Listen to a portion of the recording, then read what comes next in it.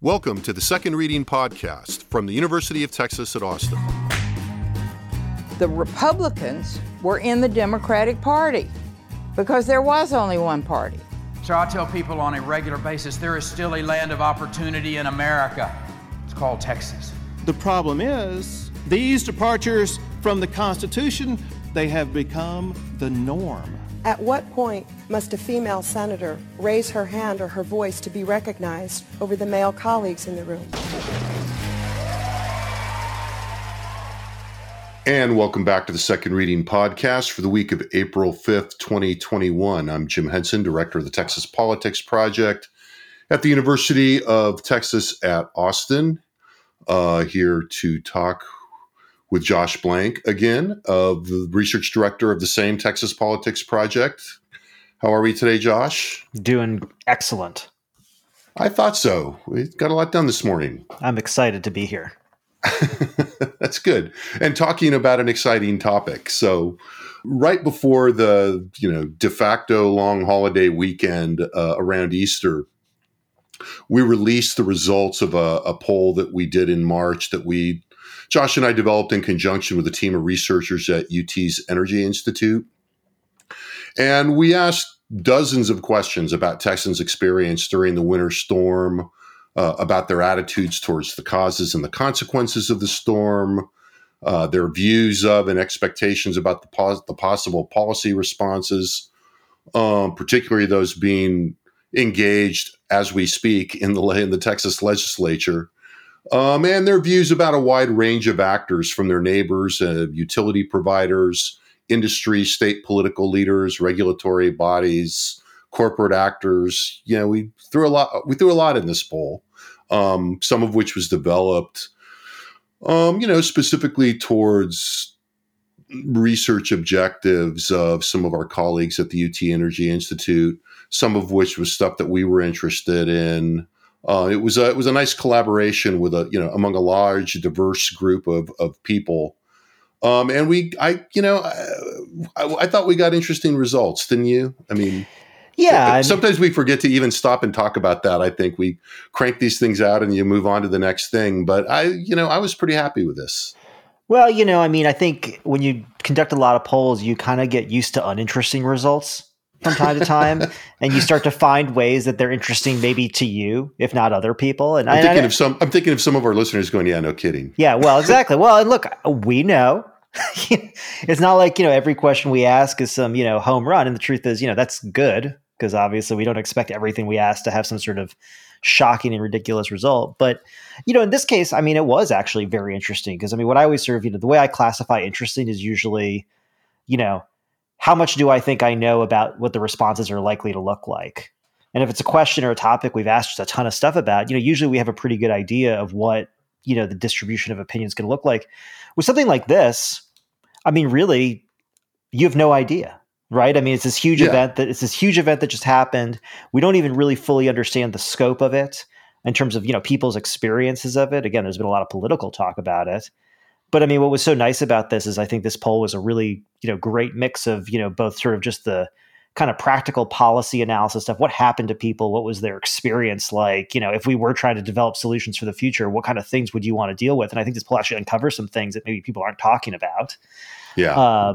But on the other hand, there's sort of this general, set of evaluations of, the range of actors involved, what people perceive as actually having happened, because I think a big part of this we're going to discuss a little bit is sort of the attempts to frame what happened and how that's landed with people. And then also, what their reactions are, to the policies that are being discussed as a result to, as a response to what is, ultimately actually a very complicated, event in a very complicated system of interlocking parts. And so, I think this poll gets us a lot of the way towards understanding a lot of things that I can't say, prior to doing it that we knew the answers to. I think you make a good point about complexity. And this has been, if not the calendar year, because this happened in 2021, but certainly the last 18 months or so have seen us engage in a series of, we've talked about this on the podcast before, a series of problems that are very systemic in nature, or at least function in very complex systems. you know, and are directly related to them. Obviously, thinking about the pandemic and the pandemic response, and now this. And so it's been very interesting for these kinds of things that, you know, we didn't do in the first, 10 years of polling, and that certainly, now have come up and really shifted things. So, let's start with some of the framing. And as we talk about this, we'll go back and, we could do this in kind of a linear way, but I think for our purposes, I think we'll start with the framing and then go backwards. Back into some of the causes. We could have a linear discussion about this, but that wouldn't be this podcast. Right. Then we'd be different people in a different podcast. Yeah. So let's do it. Let's do it this way. So you talked about framing, and I think, one of the things that really came out of this, I think, was where the leadership in the state were successful and maybe less successful. Although I think, we see signs of a lot of success here in framing the crisis, and particularly who was going to get blamed. And I think we talked about this a little bit a couple weeks ago before we had these results, but pretty clearly early on, you have to say it. I mean, the governor was pretty clearly looking to hang this on ERCOT. I think from, if not the very first press conference and public address as the storm is unfolding, in which there were members of the Railroad Commission and the PUC and ERCOT and, other emergency actors in this kind of all hands on deck, here comes the storm press conference. Once things started going bad, we started seeing fewer of those people show up at those events. In particular, the ERCOT people seemed to be no longer invited. Yeah. And that was a sign. And then we saw obviously very explicit signs saying that this was ERCOT and this was ERCOT's fault, and that was going to have to be where the attention was put. And I think, for an entity that almost certainly nobody knew anything about, or very few members of the public probably even knew existed, which makes sense given their role as an intermediary in the system. Right. A lot of people had attitudes about ERCOT, and they were overwhelmingly negative. Right. But I mean, what he says, they had a lot of attitudes, not deep attitudes. Right. Yeah. So, I mean, there's two items that kind of touch on these regulatory bodies. We asked people just at the outset of the poll, before we even got really going in this set of topics, how familiar would you say you are with ERCOT, right, the PUC? We defined, we call it a Public Utility Commission, but, the PUC and the Railroad Commission. And overall, and this is, again, after a month of many actors, explicitly bashing these entities. They've been, in the paper, in the news. And even at this point, only 16% of Texans said they were extremely familiar with ERCOT. 7% said the same of the PUC. 5% said the same of the Railroad Commission. Having said that, 72% said they disapproved strongly of how ERCOT handled the storm. Well, they did 72% disapproved, and I think 61 strongly, but 72% distinction disapproved. Without much of a difference. Right, 72% disapproved of how ERCOT handled the storm, 50% disapproved of how the PUC handled the storm, and 25% disapproved of how the Railroad Commission handled the storm. And that's not to say that people were overwhelmingly positive on the Railroad Commission. Only 12% approved of how the Railroad Commission handled the storm. The rest just had no opinion or idea, which I would say if you're the Railroad Commission, victory. Right, which we'll get to, and I think that, yeah. So I mean, from just thinking about that and doing some math, and so basically, when we ask people, how big a factor, these entities were, or whether they approved of these entities, and how a variety of actors handled the crisis, 80% had an opinion about ERCOT, 62% had an opinion about the Public Utility Commission, only 37% had an opinion about the Railroad Commission. So that right there, sets up a lot of the politics of this, and suggests that while, I think the governor early on and, was trying to blame ERCOT, and there wasn't much discussion of the Public Utility Commission. Mm-hmm. And when the utility commissioners, or when the chair of the Utility Commission went to testify in that very long and eventful day in the legislature, I mean, look, the legislators certainly, beat up on ERCOT and ERCOT CEO Bill Magnus, but they put a lot of heat on the PUC. And I think the chairman of the Utility Commission at that point, who's now departed, made a pretty good effort to avoid responsibility, and that was pretty unsuccessful. And it was unsuccessful, not only with Democrats, which one might be expect, since the Public Utility Commission is made up of gubernatorial appointees, but there were a lot of Republicans really not buying it either. And, some of that was the division among, to broach another topic, the lieutenant governor and his allies and the governor and his allies. But, this became kind of a legislative executive branch thing as far as the Public Utility Commission was concerned. Mm-hmm. And I think that shows up in these numbers. And so I think that's where, we can say, in some ways, the effort to blame ERCOT obviously yielded some fruit for Republicans here, given these numbers. But the effort at damage control by the governor and sort of sheltering the PUC, given not only these numbers, but the fact that all three of them wound up having to resign under pressure to one degree or another, that didn't work very well. Yeah, and I think the reason that it clearly, when I'm hearing, you talk about this, part of the reaction I have is, ultimately, let's say, mistakes were made, right. Let's say, and the question is who is doing those mistakes? Ultimately, one of the big difficulties in this space is the fact that I think, and you've seen this, you've seen various actors, who have every reason to defend the system we have of electricity generation, both saying that the market system failed and that it worked.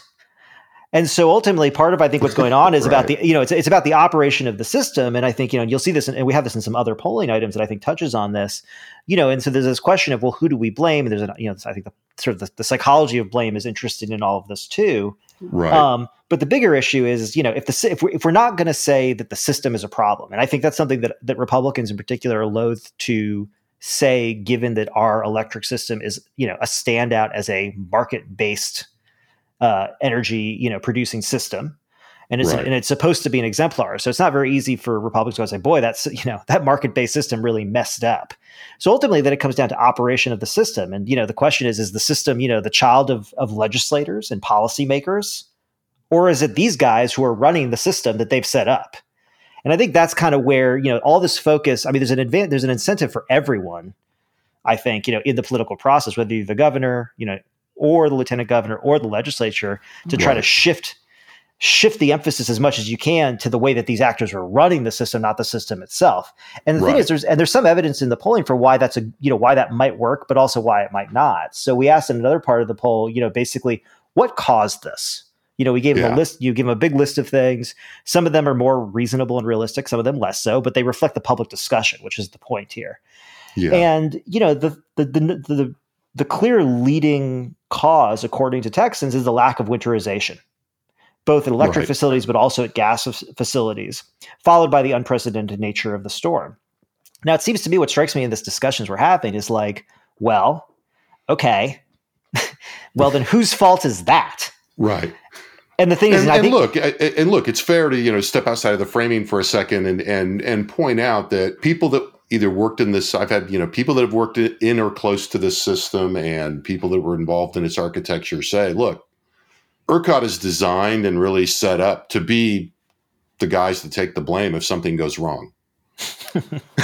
Right. And, and look, there's something, if you're going to be the person, driving the car, the roads, if you're driving a car and you rear end somebody, the roads might be wet.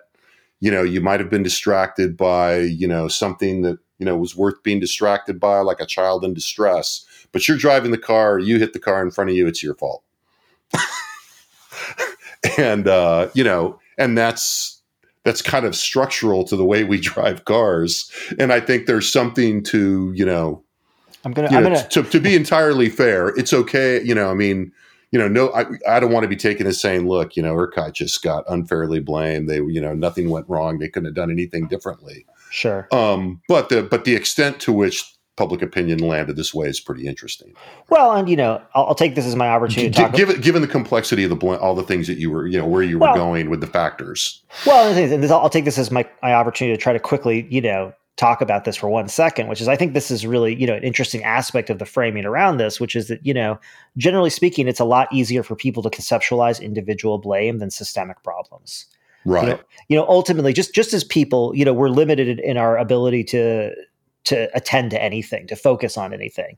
And we can basically focus on three things. We can focus on ourselves and our internal dialogue and all that kind of stuff, which is what we like to do generally. We can focus on things in our environment, other people, right? Other stimuli that we can see or interact with. And then there's this third area, which is this idea of sort of focusing and attending to systems. And ultimately, this is very hard to do. Ultimately, because we're just limited animals. You've heard of chunking. We can only basically store 7 things in our working memory at once. That's why phone numbers are about 7 numbers long. You can extend that with all kinds of tools and tricks and whatever. But then when you're talking about something like, well, we've got this market-based system with ERCOT and the PUC, and we've got providers, and we've got the people transmitting the energy, and then we've got the retail. And it's marketized, but it's a regulated market designed by. I haven't been counting, but we're past 7, and all of these things require definitional explanations. So it's just one of those things. Trying to when voters want answers, even if the most honest answer, and even if it's the answer that politicians want to give is, look, there were problems with the system that we're going to address, and these were the problems. It's a fair bet that people aren't going to understand either the problems with the system or the solutions that are going to be there. But what's a lot easier to say is, you know what, these guys screwed up. Yeah. And then once you go, then once you go on that hunt, all these other factors come into play, and you're not really trying to understand anything anymore. No, it's funny. Right. I like blaming, blame, and understanding ideally overlap a lot, but a lot of anecdotal stories around people who don't follow politics as closely as we do, and who aren't involved in the process. Those are the conversations I'm often most interested in, just to hear what people kind of think. And most of the initial, reactions I had after this were, why can't we sue ERCOT? Yeah. And it's like, where do I start? Right. And the answer is, and then what I did, and then I, can I just get you another beer? Well, that's what I say. And then I think better, and I think, no, I don't know. Right. Sovereign immunity. And one of these other, and so, in terms of, then how that hunt gets affected by conditions on the ground, I've been, fascinated by the role of the Railroad Commission on this, and the fact that, as if you've made it this far in the podcast, you're among, you care, you're among the, as we'll say, the about 39% of Texans who know what the Railroad Commission does. Right. And which is, regulate the oil and gas industry. And, we didn't even put this. I haven't mentioned the item yet that you're referring to. So in the back of the survey, we always ask people what we call information questions. And we preface it by saying, hey, look, these are questions. You may know the answer. You may not. A lot of people don't. If you don't know the answer, just tell us. And part of the idea here is allow people to say they don't know something, but also then we use these items to sort of assess, a basic measure of whether people are informed or not. We don't use it that much, but it's kind of a common political science thing to do. We played with this at the end, and we basically asked, which state agency regulates oil and gas production in the state of Texas. 39% correctly identified the Texas Railroad Commission. 38% said the PUC. Right, and only 17% admitted that they didn't really know. Right. Right. So, and there are, and I think we talked about this briefly a couple weeks ago. There are, often efforts to, or at least not efforts is maybe the wrong word. The idea is raised of, hey, why don't we just call the Railroad Commission, the Oil and Gas Commission or something like this? Mm-hmm. And people are like, no. We're not going to do that. And if you look at, these blame items, and you look at the fact that going back to this, systemic piece, and without making any judgments about blame, you can't really discuss the system without talking about the role that, natural gas supplies play in the system that broke down, kind of full stop.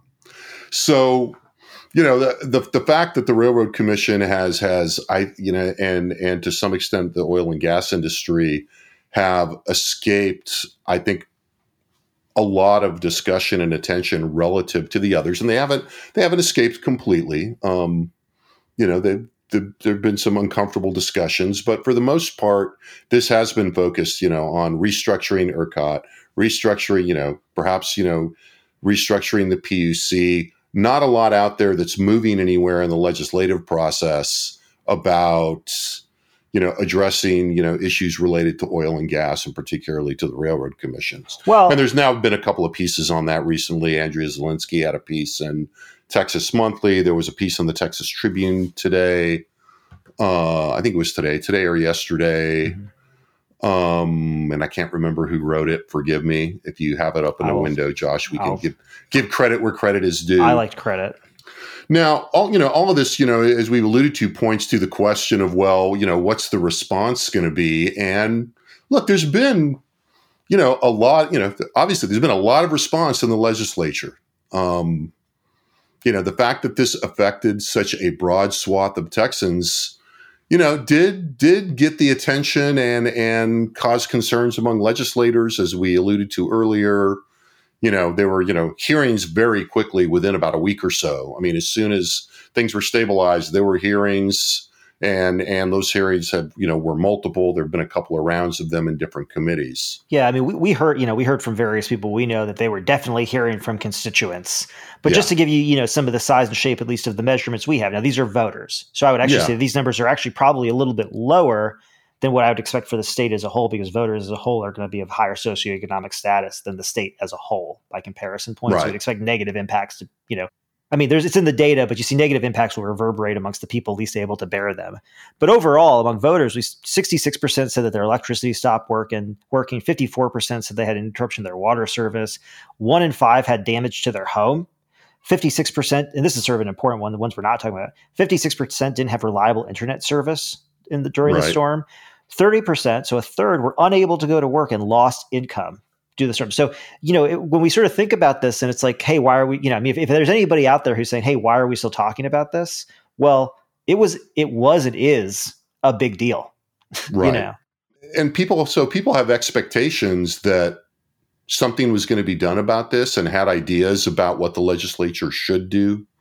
And I think one of the things that's very interesting, there's an interesting dynamic here in that, when we look at the approval ratings of political figures in response to this, they're pretty mediocre. I mean, Abbott's, I think, was the governor, the rating of the governor's response was, I think, 3 or 4 points right below his overall response. Is that right? Yeah. So his response to the storm was 41% approve, 45% disapprove, which was, better than Cruz and Cornyn. And we'll talk about that because that's funny in a second. Yes.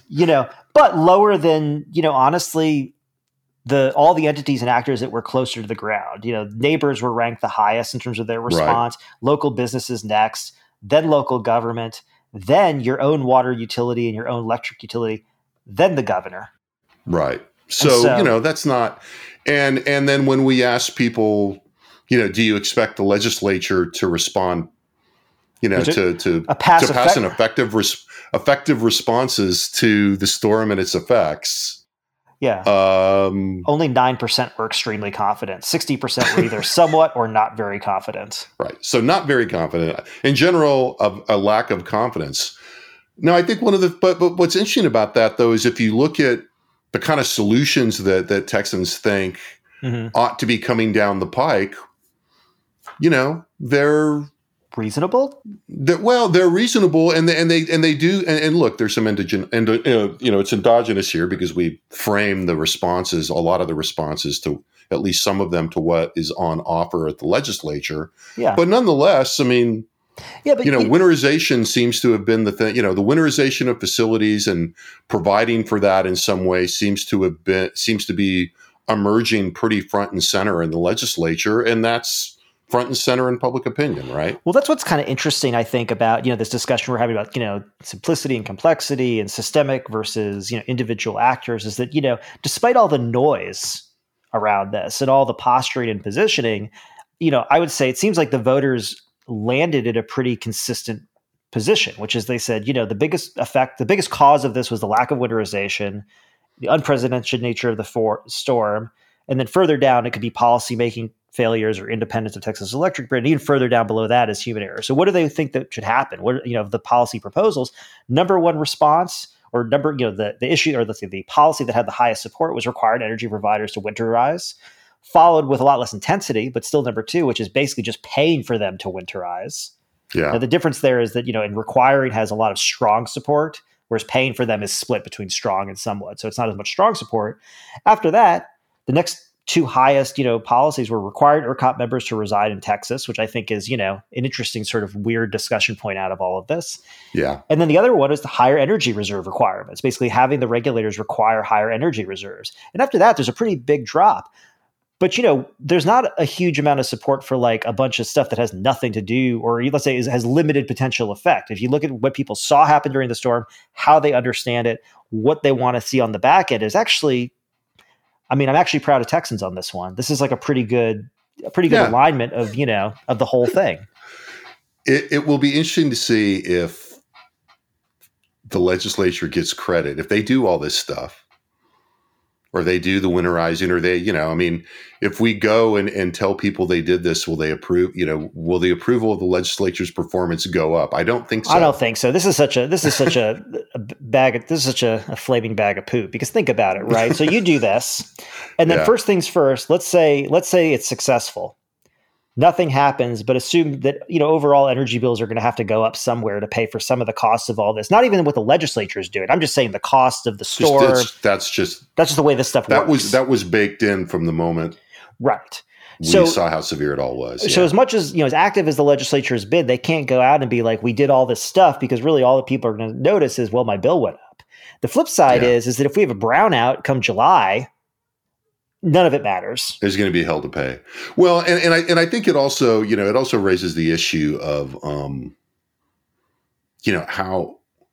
how salient this remain, this bundle of issues remains, how salient it remains for how long, and, and how it just, as you say, brownouts or how much it just gets crowded out. Yeah.